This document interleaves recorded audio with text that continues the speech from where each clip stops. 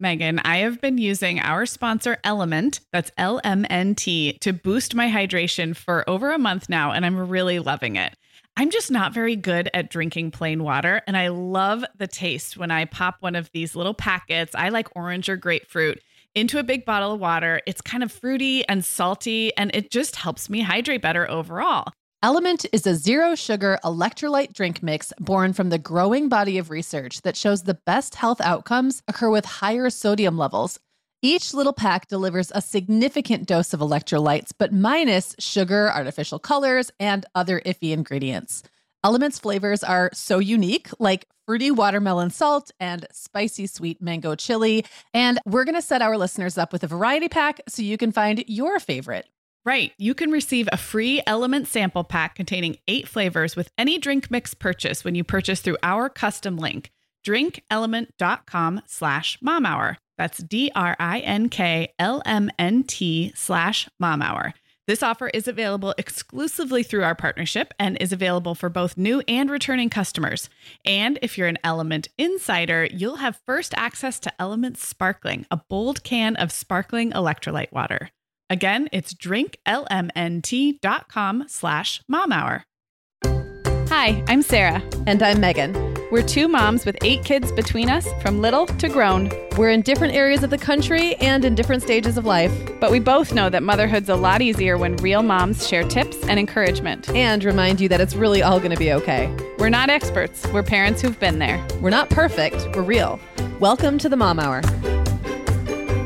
Everyone, and welcome to the Mom Hour. I am Sarah Powers, here today with our monthly interview episode. So we do interviews only once a month on this show, and Megan and I take turns doing them. So if you're new around here, keep listening for a great conversation with today's guest, Kelly Hiltz. But then also make sure to pop back on a Tuesday for one of our more typical conversational episodes.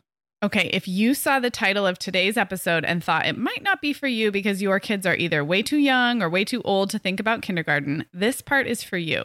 Now, of course, Kelly and I do focus quite a bit on the early school years in today's conversation, but it's really so much more about reframing some of the themes that I've been seeing circulated for the last several months when it comes to education at all levels. You know, parents are worried, understandably, about the academic loss from the pandemic. They're worried about disruption to social emotional skills building. They're worried about things like learning differences and special needs, which have really been especially challenging to navigate over the last year. And look, on this show, Megan and I try to walk a fine line between assuring you that it's really all going to be okay, just like we say in our intro, but also empowering you to trust your gut as a mom, advocate for your kid when you need to, and find trusted people to have in your corner who can support and advise you from an expert perspective. So today's episode really walks along that line. For parents listening who have some buzzing anxiety about next school year, I hope this just kind of calms you down a little bit. For parents navigating something really big right now, I hope you feel after listening to Kelly that you too are going to be supported and understood as you move through this. And for parents listening who are years away from, or maybe years ahead of the kindergarten phase, I hope you'll stick around too. And speaking of parents of older kids, I'm really excited that we have a bonus companion episode to this one that's going to drop into your feed next Friday, a week from today. It's a conversation I had with a longtime listener who is also a college professor, and you'll hear us talk about some of the upsides and downsides to online learning at the higher education level. I'm really excited to kind of pair these 2 episodes together this month because there are some interesting parallels between our littlest learners and our young adults. And I think if you're anywhere in the middle of those 2 extremes, you'll really get something out of both conversations. Okay, here's a little bit about today's guest. Kelly Hiltz is first and foremost a member of this community. She's a longtime listener. And can I say, I really just love when we can bring our listeners onto the show as guests. She's a kindergarten teacher, a mom of 2 boys who are in preschool and first grade this year, and she's on Instagram as Ask a Teacher Mom. Kelly was on the show way back in March of 2018, and when she came on the first time, we talked almost the entire episode about what it means to be quote-unquote ready for kindergarten. And while we do touch on that today, and we'll touch on the concept of redshirting or holding kids back, if you get to the end of today's episode and you really want to dig in more on what kindergarten readiness really means, head to Voices episode number 23 from March of 2018, and we will link that up in the show notes. Okay, friends, I'm really excited to welcome Kelly Hiltz back to the podcast. Let's dive in. Hi, Kelly. Welcome back to the Mom Hour. Thank you. I'm so excited to be here. I'm so glad to have you back. We have so many anxious and eager, I will say, primary school years moms listening. We're not just going to talk about kindergarten today, but a lot about kindergarten. So we're very glad you're here. Listeners, you are not going to believe Kelly's teacher/mom situation the last year plus, although people will believe it because we have people all over the country who've been living this. So Kelly, when I reached out and I was like, hey, just remind me, like, were you guys remote this year? Are you in person? And you sent me an email and you're like, well, I have kind of done it all. So I'm going to set the stage and I'm going to almost read back to you what you sent me. And then I just love to hear, like, you touch on some of the points in this journey that maybe felt craziest, or if I get anything wrong, feel free to correct me. So when the pandemic hit, you had a 6-year-old and a 3-year-old. So your 3-year-old was in preschool. Your 6-year-old, was he kinder that year or was he first? He was in kinder. Yeah. Okay. So the pandemic hits in the spring. We all know how that went down. As a kindergarten teacher, you went to fully remote, but it sounds like kind of like what happened to my kids, which is they had a couple Google Meets each day, but it wasn't like a full day of virtual instruction. It was like, it was chaos. So you went to that. I would assume your kindergartner kind of also went to that. And then your preschooler was just home because daycares were closed. Okay, so March through June last spring was crazy town. And I think a lot of us remember that as like, it wasn't even school. It was like a crisis, survival mode. Okay, so then there's a summer. And then you start back this fall, totally virtually, which for you meant more of a traditional instruction for your kindergartners, right? So you're meeting your new little kinders all online and you're kind of moving through the day on a screen with them. Is that correct? Yes. Okay. Meanwhile, you have a first grader in your house, right? With you? Yep. Who is also doing that, only he's in his class. Yep. And then at that time, your preschooler was able to go back because of the daycare. Back. Yes.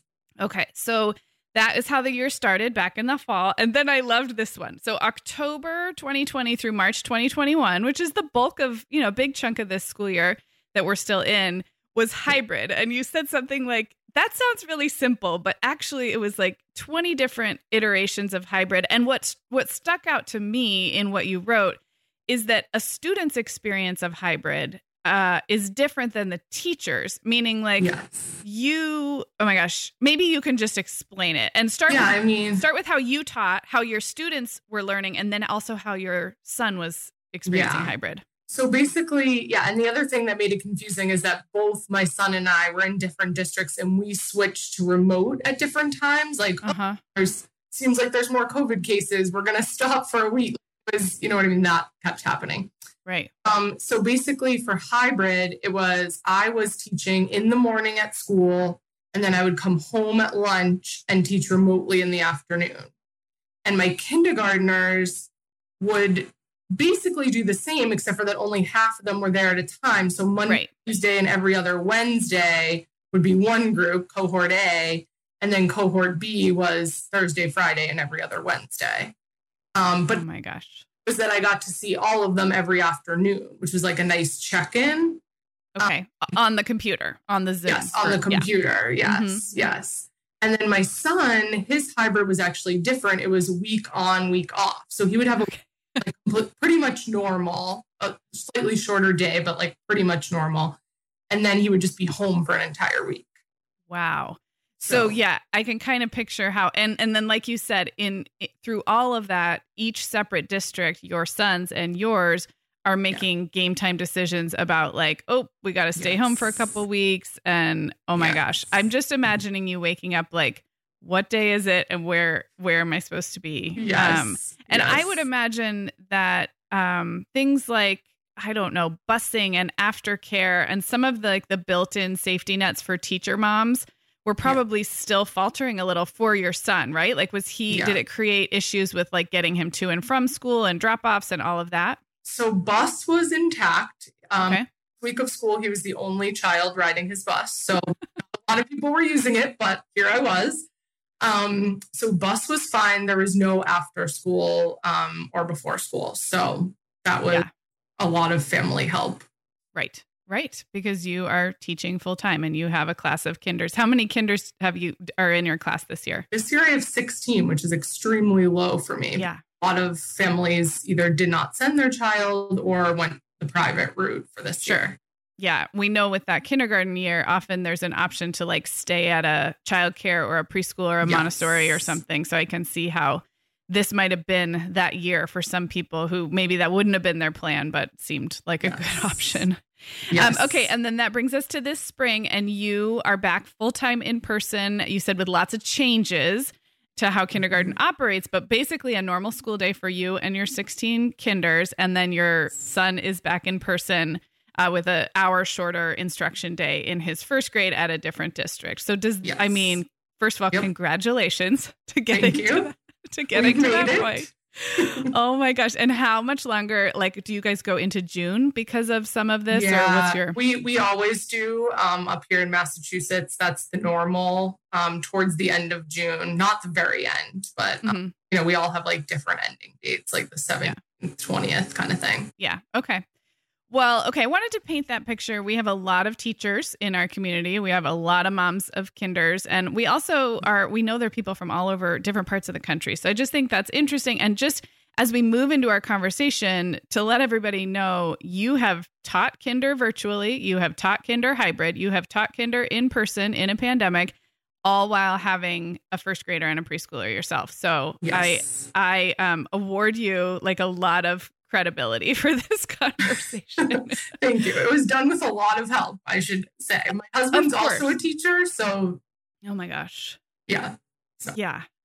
Well, okay, let's talk a little bit about, I think we're facing this spring where things are starting to look up, but I think it's important to acknowledge how hard this year was, especially for parents of kindergartners. And I know several parents of kinders in my own personal life. And then, of course, we have our listener community who talks to us a lot in the Facebook group. And I can't think of a single kinder parent who didn't say that remote or virtual learning wasn't just so hard on their kids. So first of all, I want to validate that. And I'm wondering if you can speak to why virtual learning might have felt so hard for kindergartners specifically. And I can say that I had a second grader and a fifth grader learning remotely at the beginning of the year. And that second grader was actually in first last spring when COVID hit. And I can definitely see how there's just a difference in kinder versus first versus second and beyond about how they learn, what they're used to. So why was it so hard? And maybe you can speak like almost from the academic or the curriculum or the teacher perspective on that. Yeah, there's a few reasons why I think it's really hard at the kindergarten level, starting with the fact that they just don't have a lot of academic independence yet. So typically in a normal year, and even this year, when I'm teaching them in person, we do what's called like a mini lesson, like 10 to 15 minutes of me talking. I mean, they're participating, like raising their hands and things, but I'm explicitly teaching them something. Mm-hmm. And then they go either back to their seats or this year just stay at their desks. And do something independently or with a partner.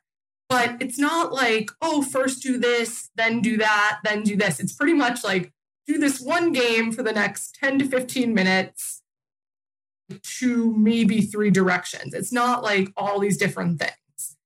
And with remote, depending on remote instruction can look so different. But when anything independent is involved, so like, for example, on the mornings when my children, my other cohort was home, but I'm at school with one cohort, those kids have to be independently working. And that's just not possible in kindergarten. They just don't have that ability for a couple of reasons. One being multi-step directions. Another reason is they can't read yet.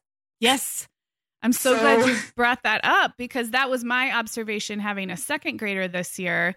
Who's, I would say, pretty typical on the reading journey. Like she's not super far ahead or behind. And just the difference between a virtual room of second graders, most of who can read a little bit. It just was so much easier for a worksheet or a journal prompt or whatever. And you subtract 2 whole academic years from that. And then you're so right. Just that alone creates such challenges. Right. There's no real ability to give them directions without a person telling them the direction. Yeah. Me or someone at home has to tell them the directions. So that is probably the biggest issue. And then another one that I'm sure parents will understand, because this was an issue for my first grader, is just that the motivation level for academics is different at this age, I think. Yeah.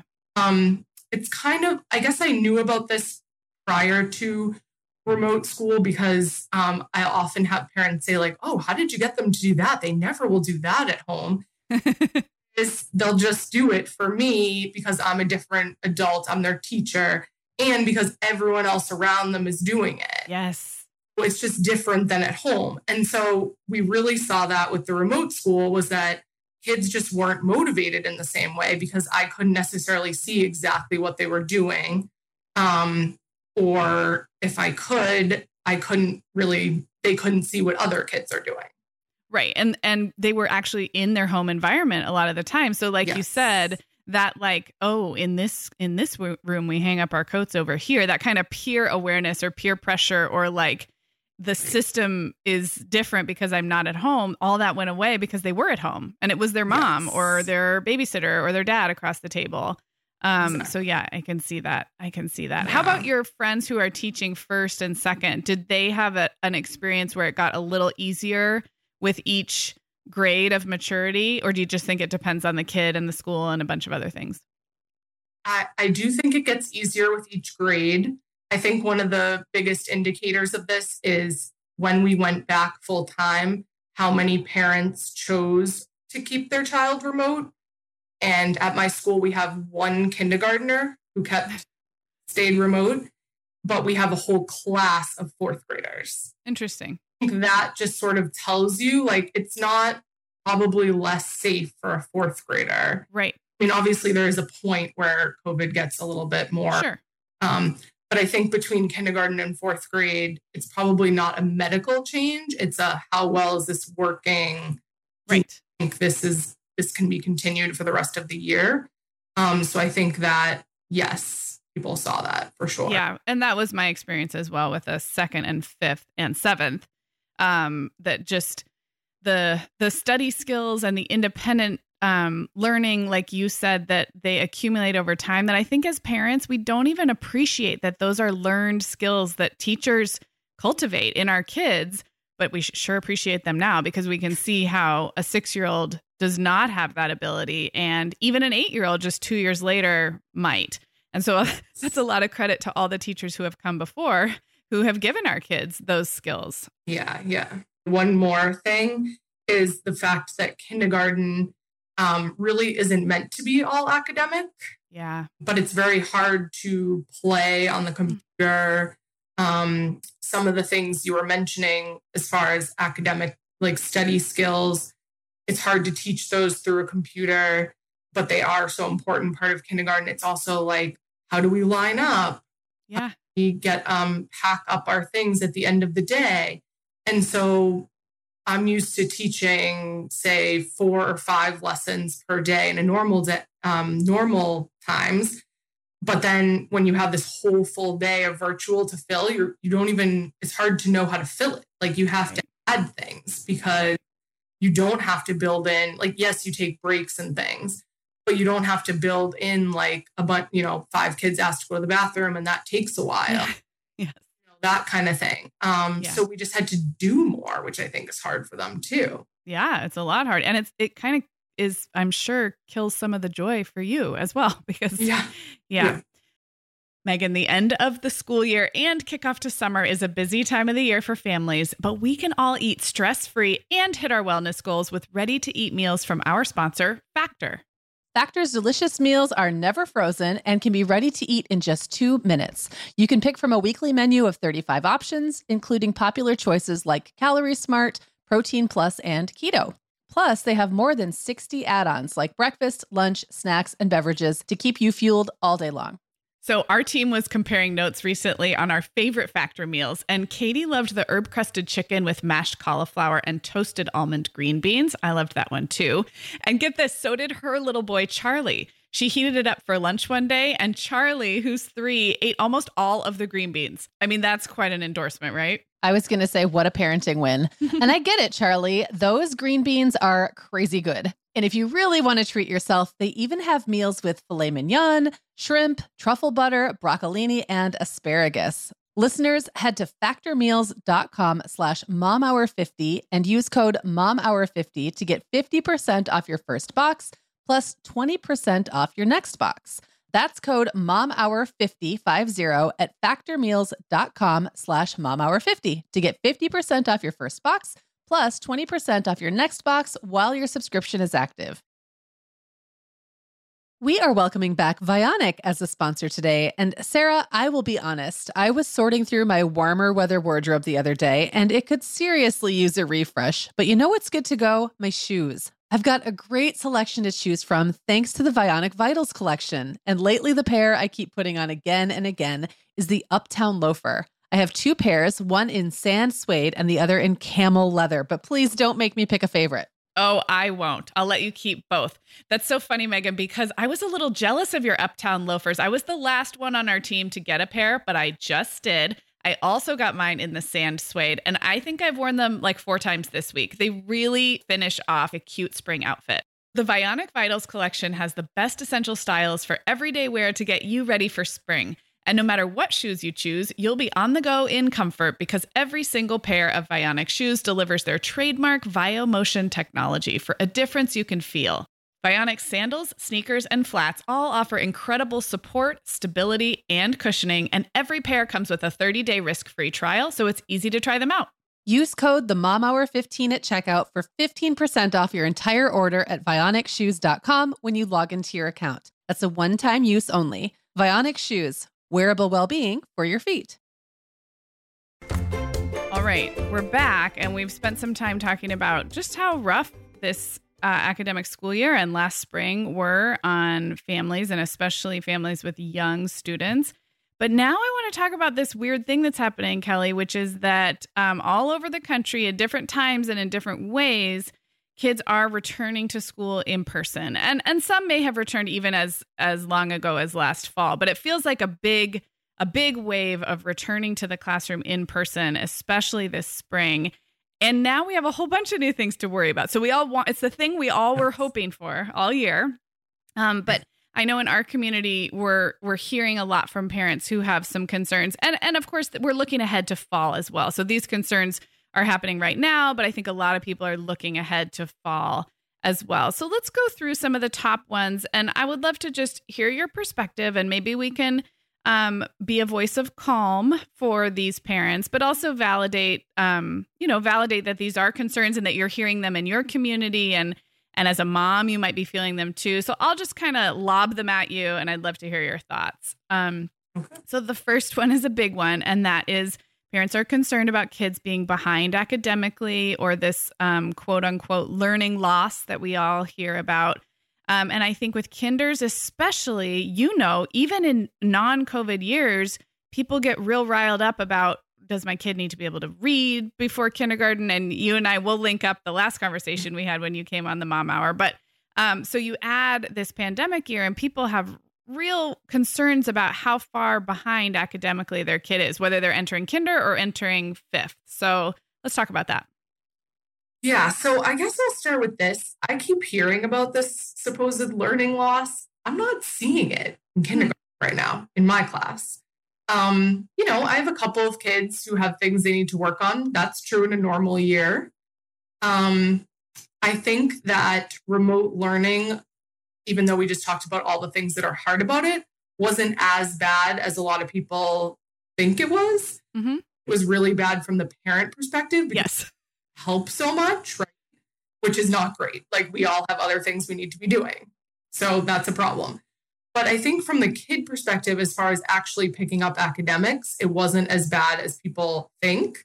Mm-hmm. There were actually some great things about it. For example, that kids were getting help from home and parents were more involved in what their child was learning. I mean, I know my son, he had a really hard time doing his writing independently in the morning when he was supposed to be doing it. So I would do it with him when I got home. And at school, he doesn't get someone with him one-on-one each day, right? And then hybrid, there was much smaller class sizes. So the ratio was much better in favor of students having more time with teachers. So I don't think that kids are as behind as people feel. Mm-hmm. I think that one of the reasons why parents might feel that their kid is behind is because they're very aware and really on the front lines of how their child is doing in a way that they never were before. Right. And I totally get that. I have found myself multiple times this year being super alarmed about the fact that my first grader does not want to do writing on his own and seems to have such a hard time with it.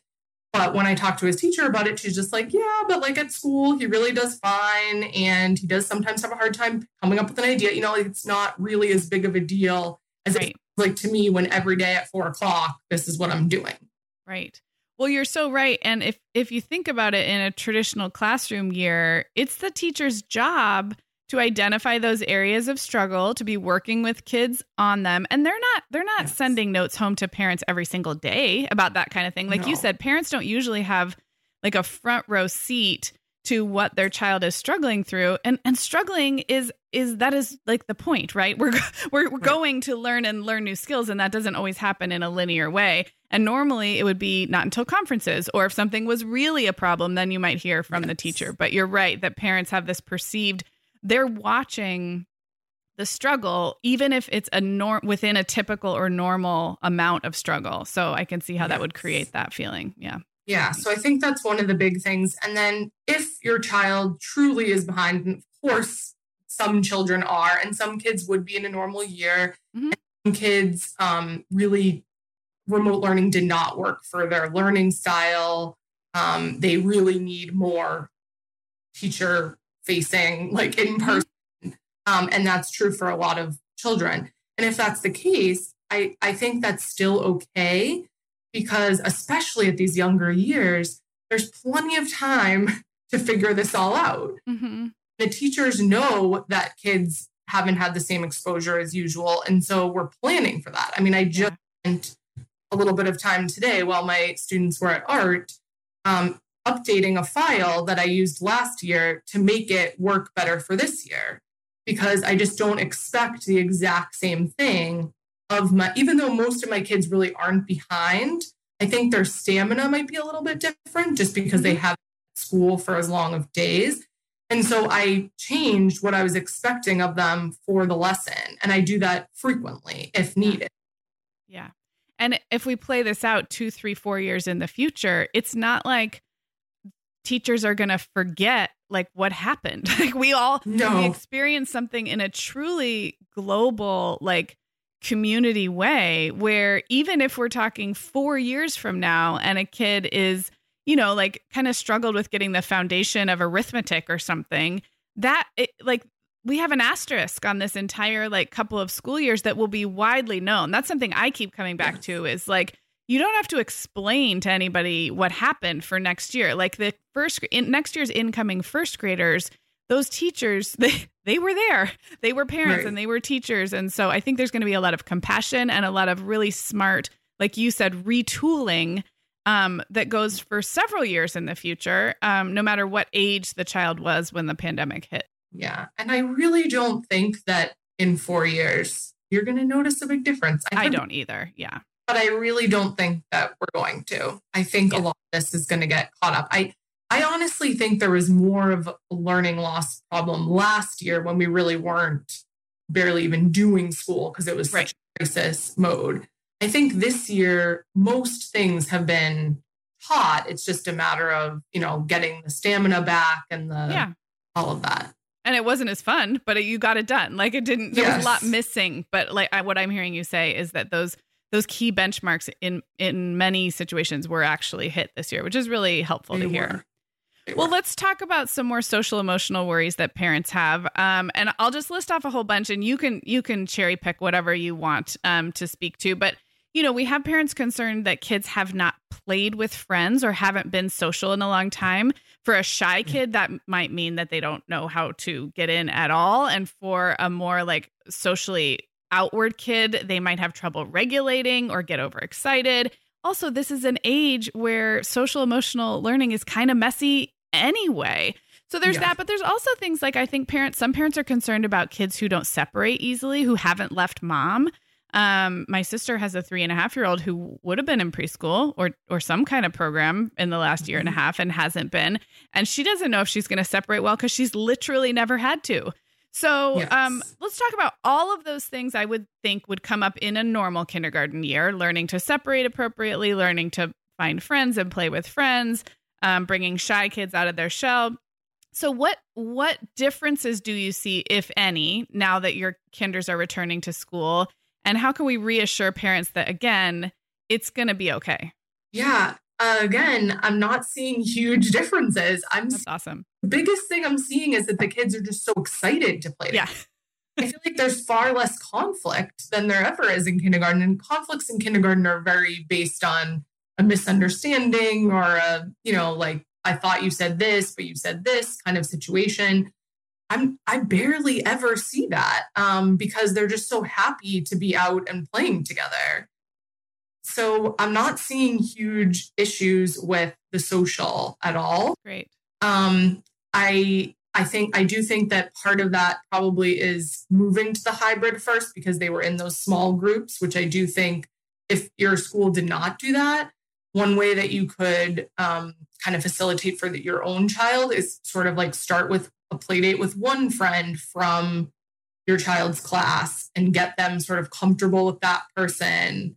Maybe have like 2 outdoor play dates with them and then maybe invite like 3 kids over and just so that they're at least seeing the kids that they're going to be going to school with. Yeah. Which honestly is like a recommendation that I have all the time before kindergarten. Like meet someone in your kid's class and they'll have someone that they know on the first day and they'll feel more comfortable. So that's, a very similar recommendation in this situation.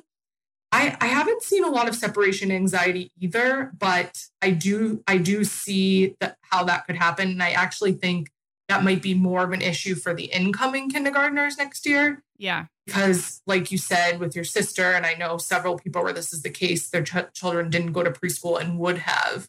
Right. And so I do think that maybe next year we'll see that more.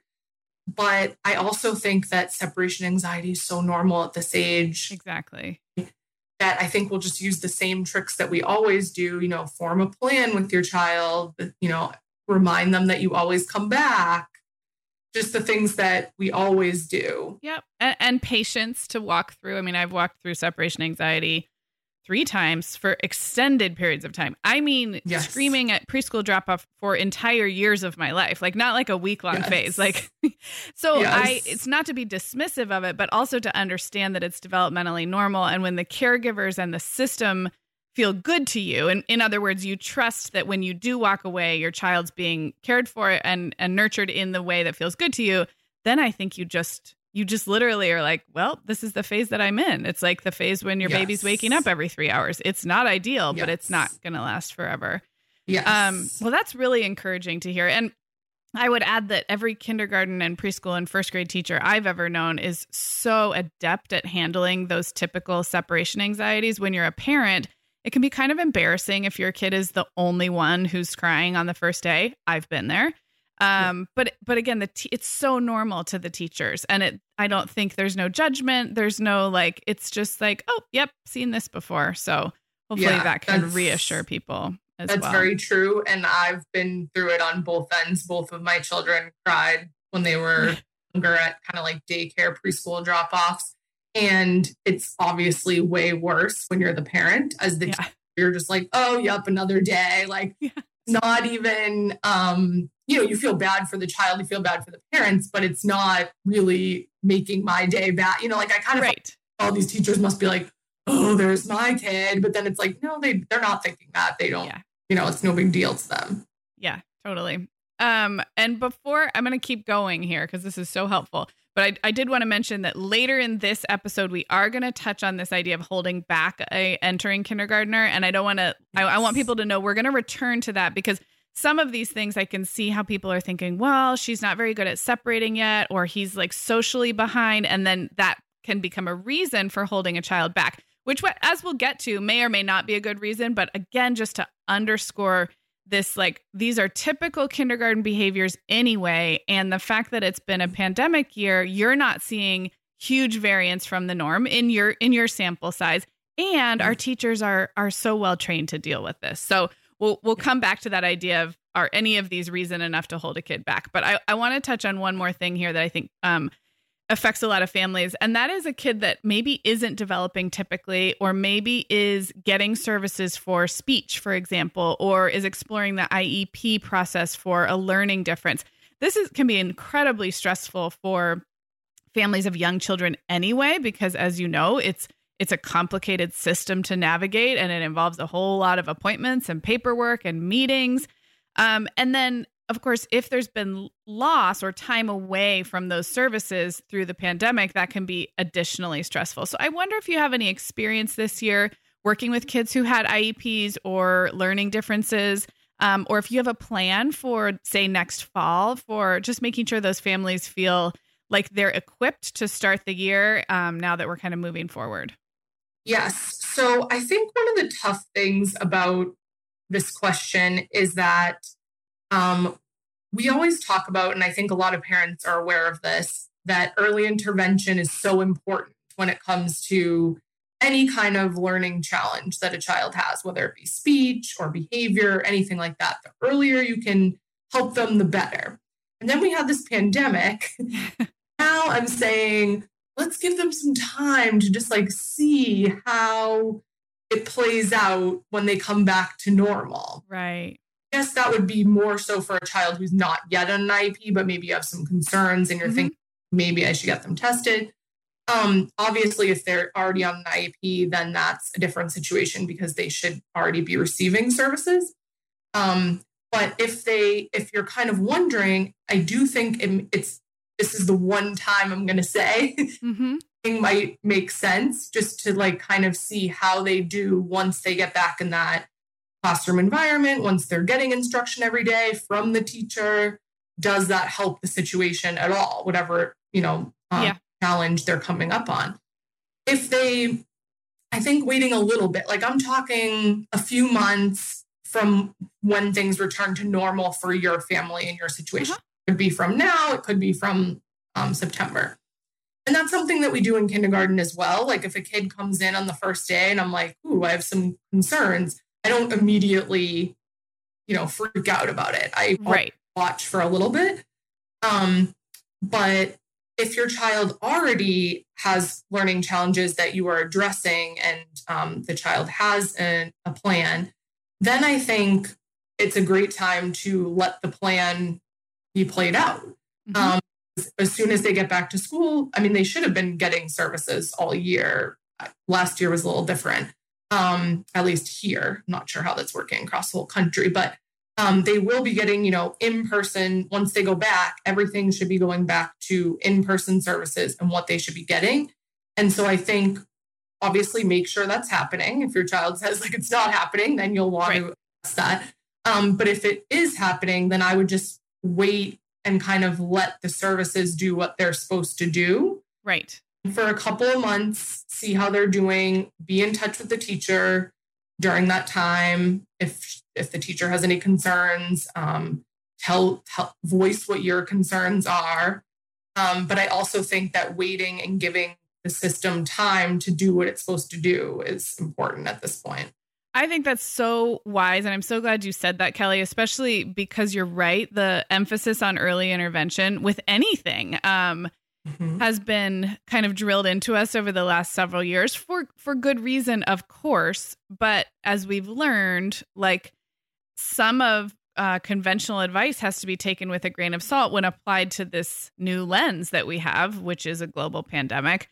I can also speak from experience of just having a kid with a speech IEP that did not get even initiated until third grade because it wasn't overall causing learning disruption or communication problems until he was old enough that it was clear that he wasn't on par with his peers. So not every diagnosis or investigation process has to be in place before kindergarten or in kindergarten or before first grade or whatever. Obviously, we understand the benefits to being aware of these things. And I think as a society and as schools, we are so much more aware of what to look for.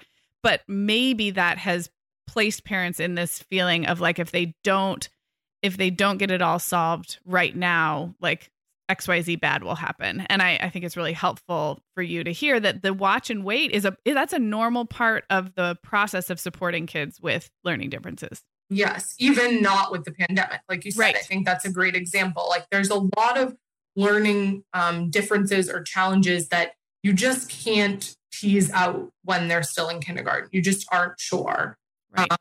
Whether or not it's just a maturity or anything. And so you need to use a wait and see approach, even outside of a pandemic. So I think it's not something that the school is saying like, whoa, we need to look into this. Then I think it's a wait and see approach is the best thing you can do right now. Right. Right. And I would add to that, making sure that, like you said, whatever resources are already available to you are, being used to their full capacity, that you're doing what you need in terms of like self-care as a mom to, to like take care of yourself so that you can be there for a kid maybe who has a harder time with virtual learning. So all of that combined, I think it's really reassuring just to know that the schools are on it and ready and prepared. So, yeah. And one more thing, I know that in my district, and I believe this will probably be the case for many, there are going to be extra summer things this summer because of all the learning loss that we know has happened. And so if your child gets recommended to do something like that, or it's offered to them, I would recommend that because I think it's a great time to catch kids up who are having more challenges. So I would, even though I'm saying wait and see, anything that's offered to you, I would definitely take, especially right now. Exactly. I love that. Sarah, our sponsor, Hiya Health, makes a kids' daily multivitamin that parents can feel great about giving their kids because they have no added sugars or dyes. And our kids who have tried Hiya vitamins have loved them, which is important, right? Because what good is a bottle of vitamins that your kid won't take? Hiya was founded by two dads who didn't like the ingredients label on some of the popular children's vitamins they were seeing on store shelves, so they got to work developing a formula that would help fill the most common nutrient gaps in modern kids' diets. Hiya's Chewable Kids Vitamin is made with a blend of 12 organic fruits and vegetables and then supercharged with 15 essential vitamins and minerals. They're also vegan, dairy-free, allergy-free, gelatin-free, and nut-free. Hiya manufactures their vitamins right here in the USA with globally sourced ingredients, and then they ship their chewable vitamins directly to your door on a pediatrician recommended schedule. We've worked out a special deal with Hiya for their best-selling children's vitamin. You're going to get 50% off your first order. To claim this deal, go to hiyahealth.com/momhour. This deal's not available on their regular website. Go to hiyahealth.com/momhour and get your kids the full body nourishment they need to grow into healthy adults. Okay, Megan. Well, over here at the Mom Hour, we are big fans of our sponsor, Our Place. In fact, you, me, and our team member, Katie, were all comparing notes on our favorite product. Katie was telling us that even though she's packing up to move her family to a new house, she cannot put that mini perfect pot from Our Place into the boxes yet because she's using it like every night. Well, as someone who also has a perfect pot, I got mine as part of their mini home cook duo set. I get it. It's nonstick, which is key, but it also has all these handy features like a steam release lid with a built-in strainer and this nice beechwood spoon that nests on the handle in this perfect little peg. Okay, well, I didn't get this pot, but now I want it. That sounds so great. Our Place's cookware is great to cook with, beautiful to look at, and healthier for us as well. All of Our Place's products are made without PFAS, also known as forever chemicals. In addition to their cookware and tableware, Our Place is also making waves with their Wonder Oven, the most stylish all-in-one air fryer and toaster oven. Again, free from the forever chemicals found in many of those air fryers. Listeners, Our Place offers a 100-day trial with free shipping and returns, and we've got a great deal for you. Go to FromOurPlace.com and enter the code MOMHOUR at checkout to receive 10% off site-wide. That's FromOurPlace.com, code MOMHOUR.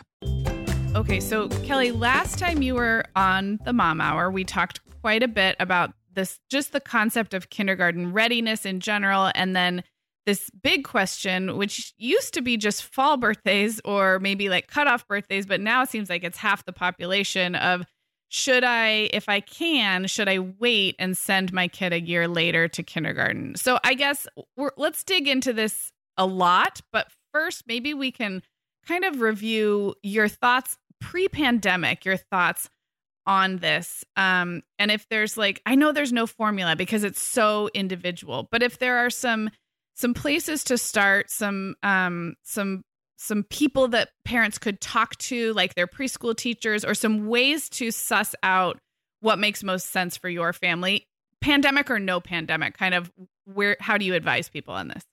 Okay, so I think the biggest thing is I do think preschool teachers are a good source of information.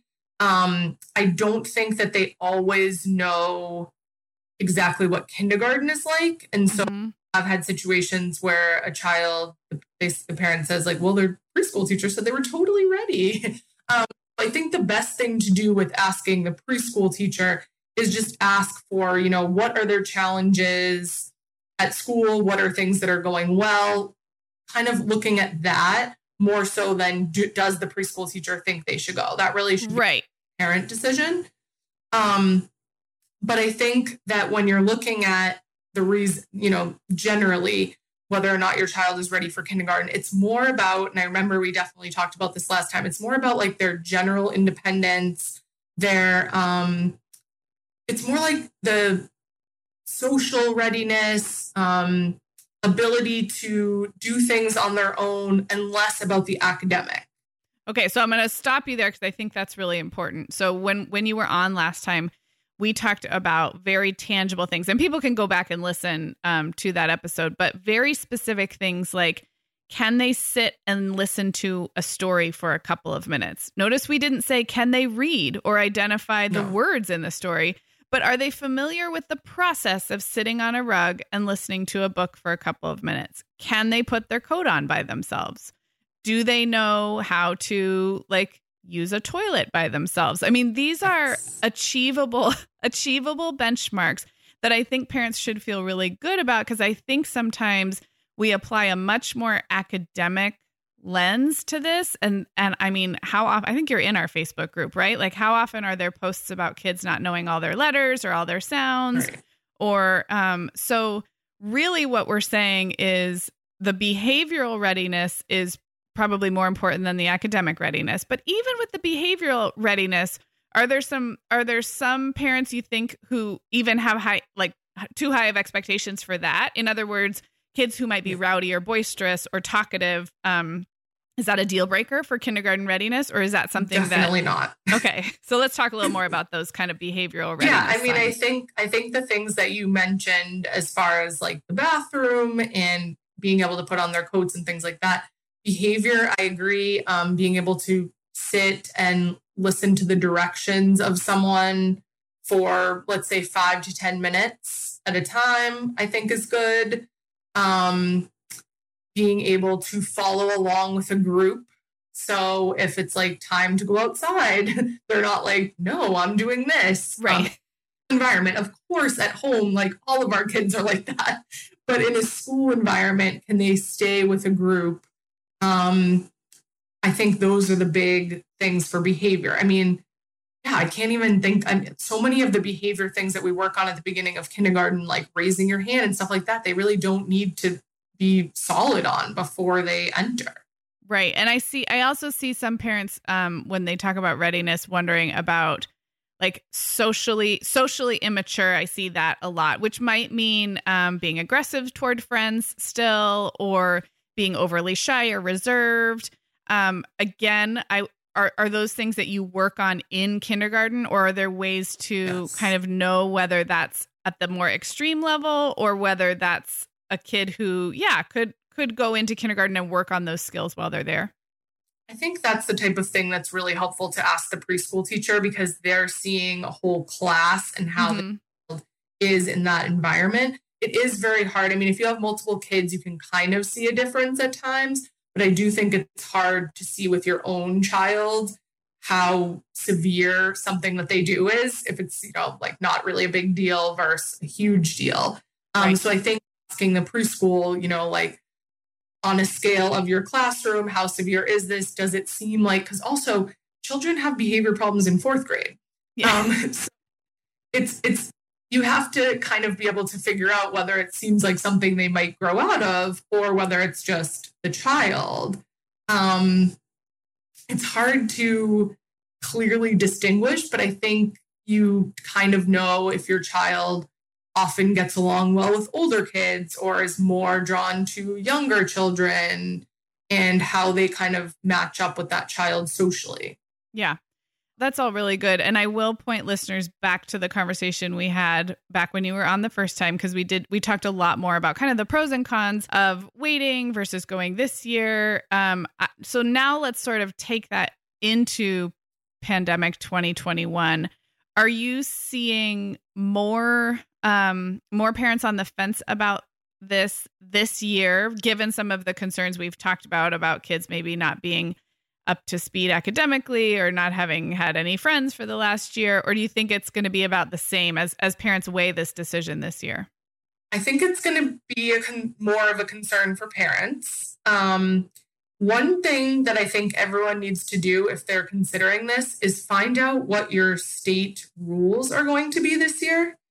Because, for example, where I am, we have pretty strict guidance to send kids when they're age ready. Now, I think this is going to be most applicable to K going into 1, because if we let every child who, say, didn't go to kindergarten on time this year or went to stayed at their preschool, let's say, because their parents wanted a full day. If we have all of those children then come to kindergarten next year, what is the plan? Because we can't 47 kids in a kindergarten class. And so given that all the kids are kind of struggling with this situation of potentially being a little bit behind in all these different situations, what the state would prefer, at least is what I'm hearing, is everyone to just go with their age, time, and then the teacher to kind of manage the different, and the school in general. I mean, they'll be or manage the different levels of the kids and help get the kids caught up who need to be. And that's not far outside of the norm of what we already do, especially in kindergarten, because kindergarten, we're used to getting kids from all different schools. Right. Some kids don't go to preschool at all, which is completely fine. And so we're very used to that. And I think even first grade is used to that, because I think some kids do stay at their childcare situation for kindergarten and things like that. So I think the teachers are ready for even more variation than we already have, and expecting a little bit more variation than we already have. Yeah. And when you say variation, in this case, you mean variation in readiness and past experience, not variation in age. Because if we left it up to the parents, and I'm just sort of like, I'm editorializing what you said, but if we left it up to individual families, you could end up with 4.5 to 7-year-olds in kindergarten, which is, I mean, with our current school system, that is not really how it works. Now, I've been in mixed age Montessori classrooms that I've actually loved, and I think mixed age learning can be really cool. But with our public school system set up the way it is, that probably wouldn't be ideal. And if you carry that forward through all the grades, you now have, 7.5 to 10-year-olds in 3rd grade or whatever. And so it does seem to my logical brain to make sense to start with some parameters that are age-based. And I do think that districts may have some flexibility, but again, I think the best thing, if you're starting to make this decision, find out if this is even a decision.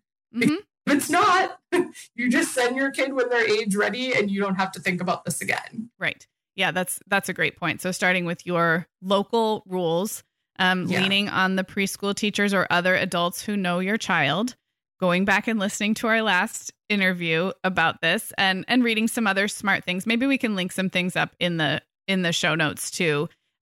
Just some common sense ways to think about that. I just really feel for parents who, feel like they're making a decision that could potentially affect how old their kid is relative to classmates for the next 12 or 13 years, which I guess is true in a lot of ways.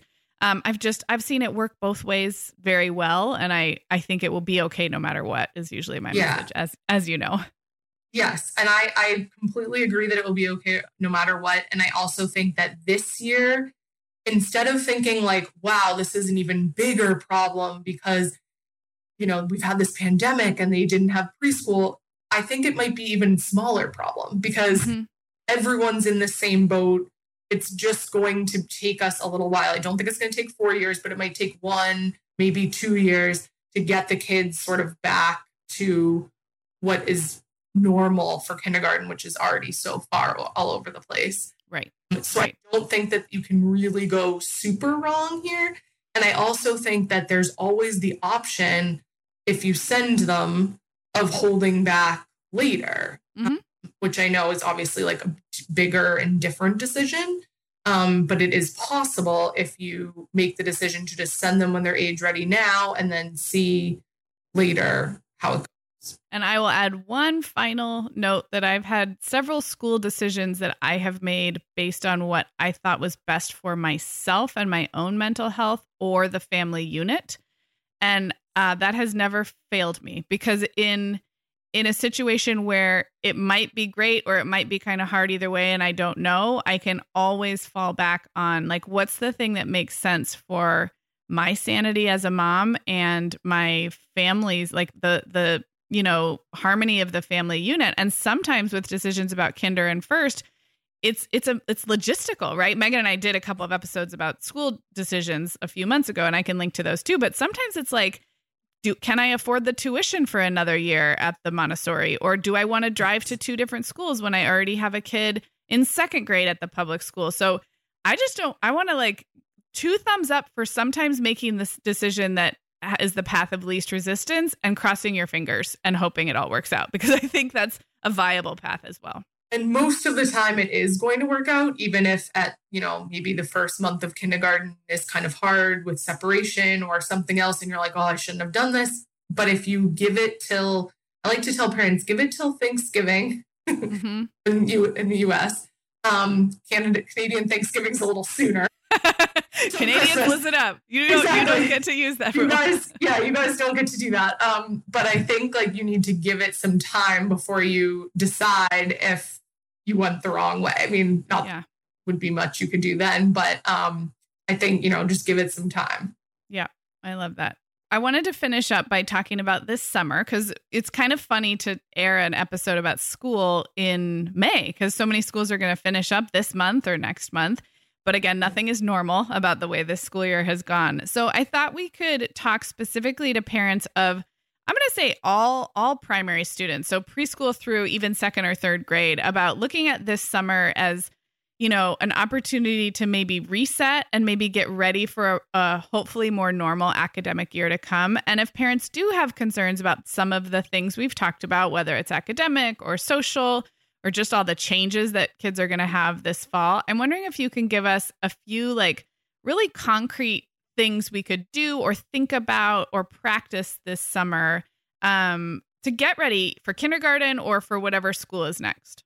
Okay, so the first one that I would recommend is doing, if you feel comfortable, some sort of play dates or camp situation. Because even though obviously play dates and camp are not the same as school, they are both really great opportunities to practice those social skills that I feel like is probably the biggest loss that kids have had last year, just because even socially now is still not quite normal because of masks and staying apart.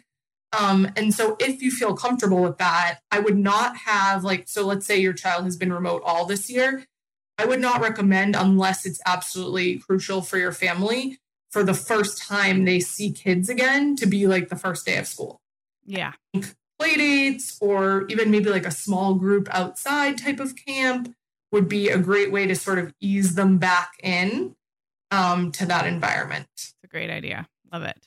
So that's the first one. And then the second one is, I think I mentioned when we were talking about the kindergarten readiness, one of the big things that I think is just so important at school is ability to be independent and kind of do things on your own, because this year I have 16, but normally over 20 children in a class, and one teacher can't possibly zip everyone's coat and hang up everyone's jacket, all the.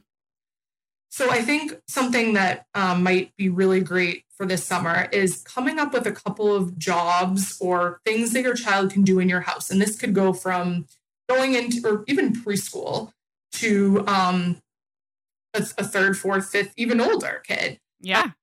Use this summer as a time to reset your family systems and say, okay, what jobs do I want my child to do around here? What can I hold them responsible for?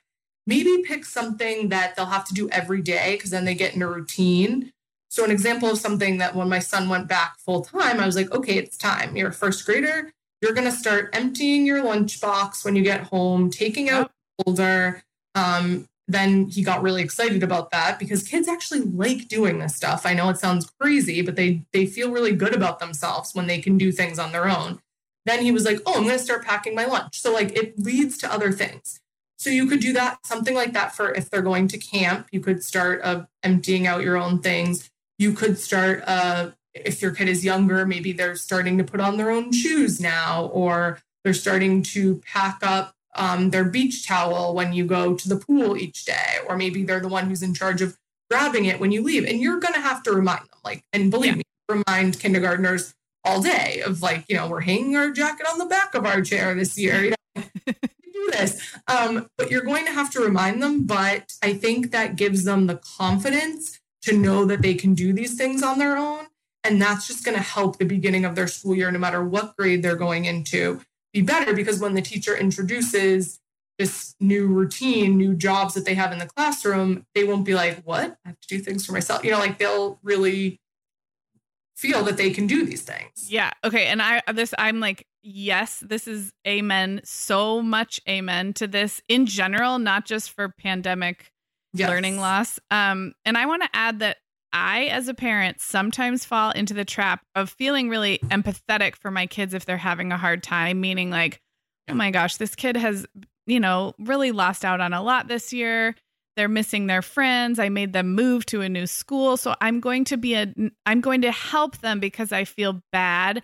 And I'm going to smooth the path a little bit by, emptying their lunch for them or not adding to their plate. They're already struggling emotionally a little bit. So I'm going to set the table instead of calling over the kid who knows it's their job, but they had a rough day. Now, this is a case by case situation. I'm not saying like you're a terrible parent if you ever do this, but I think for me, it backfires because you're so right, Kelly, that kids feel good when they are able to meet clear expectations in a consistent manner. And in whether that's in a household or in a school setting. And I'm pretty strict, I think. Like I normally hold my kids accountable, but the pandemic has made me a little bit of a softie because I feel bad for them sometimes. So I think, well, I'm just going to do that. So I can see a parent thinking, gosh, this 5-year-old has so much that's about to change in his life. He's going to go to kindergarten.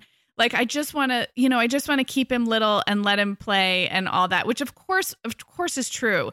But I think you're so right that achievable, repeated daily jobs and tasks is like the best thing we can do for our kids of any age. And I'm all the way up through my middle schooler. I just have to keep thinking of higher expectations and harder tasks.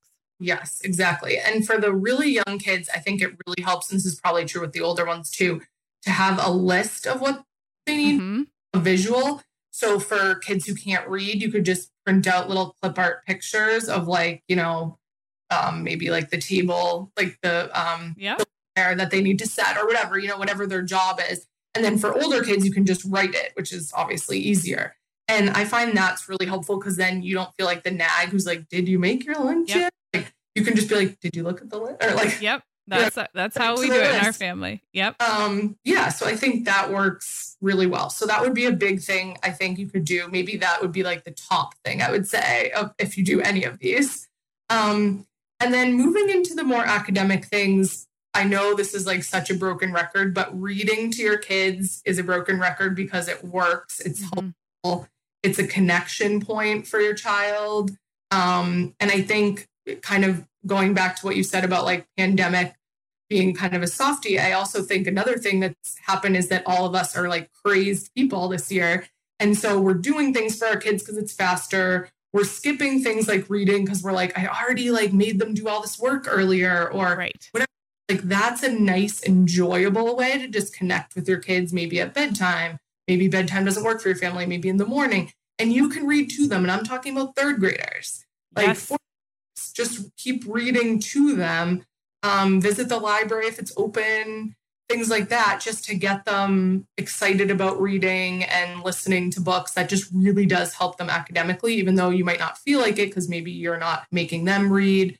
But if you're reading to them, that will help. And I also am a huge proponent of reading any book that kids like, even if you think it's terrible. My child is really testing me on this one. We've read every hero book on the planet. But I grew up on Babysitter's Club, and I now have a master's degree in reading and read myself. So I feel like it doesn't have to be classics, just like. And it also does not have to have anything to do with teaching that child to read. I think we get very confused about this. We know we're supposed to read to our pre-readers, like our 2, 3, 4-year-olds. But then for some reason, when the teachers and the schools say reading aloud, that counts for the reading log, that still counts. And then I still see parents picking books that are like phonics-based, like sounded out books. And it's like, no. You can read aloud from whatever you and your kid mutually find interesting, or like you said, that your kid finds interesting. You are not teaching the child to read. You can still point to the words, and we all know that's like a good strategy, but like it's a power struggle to teach a child to read or to ask a child to sound this out. And unless that's your specific homework that your teacher has told you you're supposed to do, I think parents sometimes assume that's what they're supposed to be doing. And it breaks my reading heart to like 10 million pieces, because we just mean read aloud, period. Yes. Like the kid could be like actually doing somersaults in the family room, and you could be reading aloud if they don't want to sit still. Yes. So yes, amen to that one too. Yes. And you can do audiobooks too, when you feel like it. So that's also great.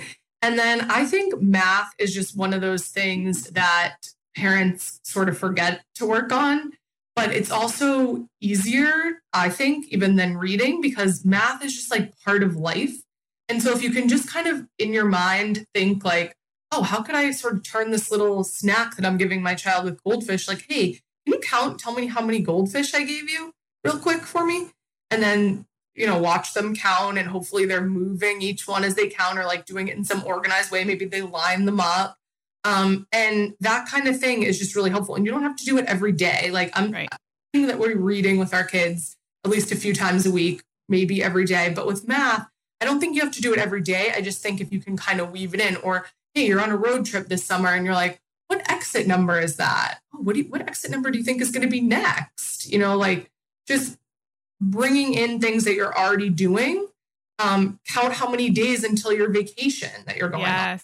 Kids at this age just love calendars. So that's the kind of thing that is really prepping your kid for kindergarten, first grade, second grade math, but it's not like making them sit down and do a workbook, which I am not big on. People always ask me for recommendations on workbooks, and I keep saying like, I should really make my first grader do some workbooks so I can see if I like them. And then I just don't do it because I think it was a prerequisite for you coming on this podcast last time. I was like, I think this sounds great. I really want to have you on, but how do you feel about workbooks, especially in the summer?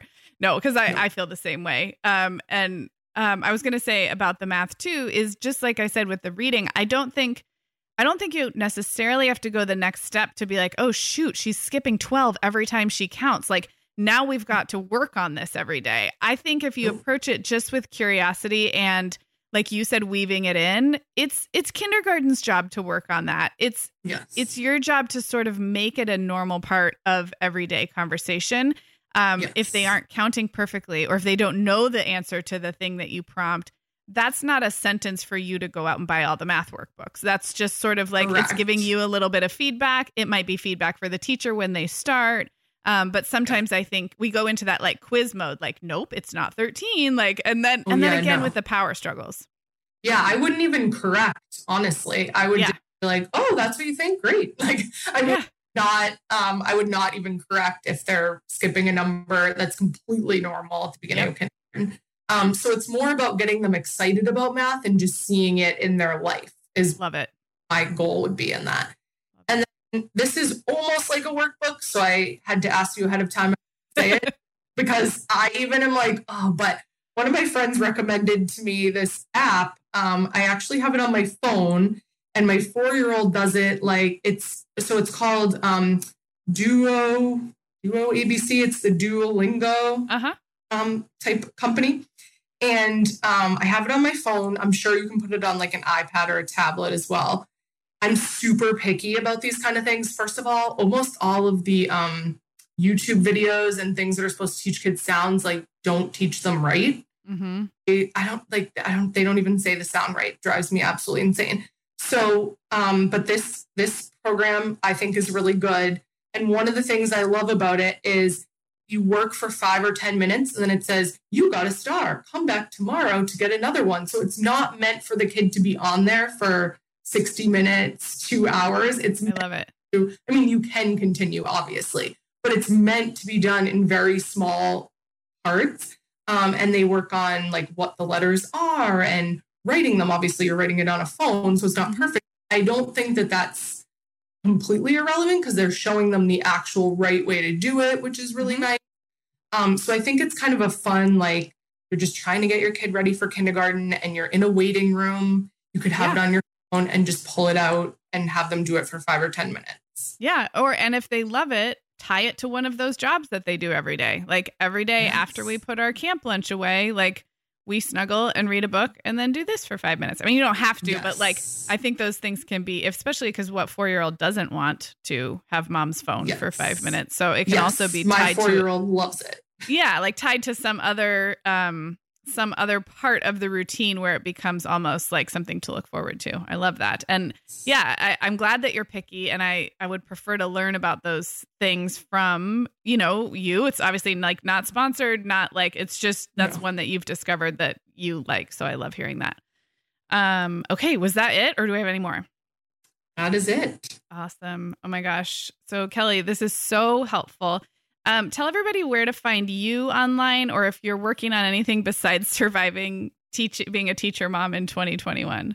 I know I'm not working on much. I have a blog. It's called Ask a Teacher Mom, and it's askateachermom.wordpress.com. And I'm also on Instagram, also at Ask a Teacher Mom. I'm like looking here. Yep. So the last time I wrote on it was January 7th, 2020. So it's not up to date. Maybe I'll get motivated and write one before this comes.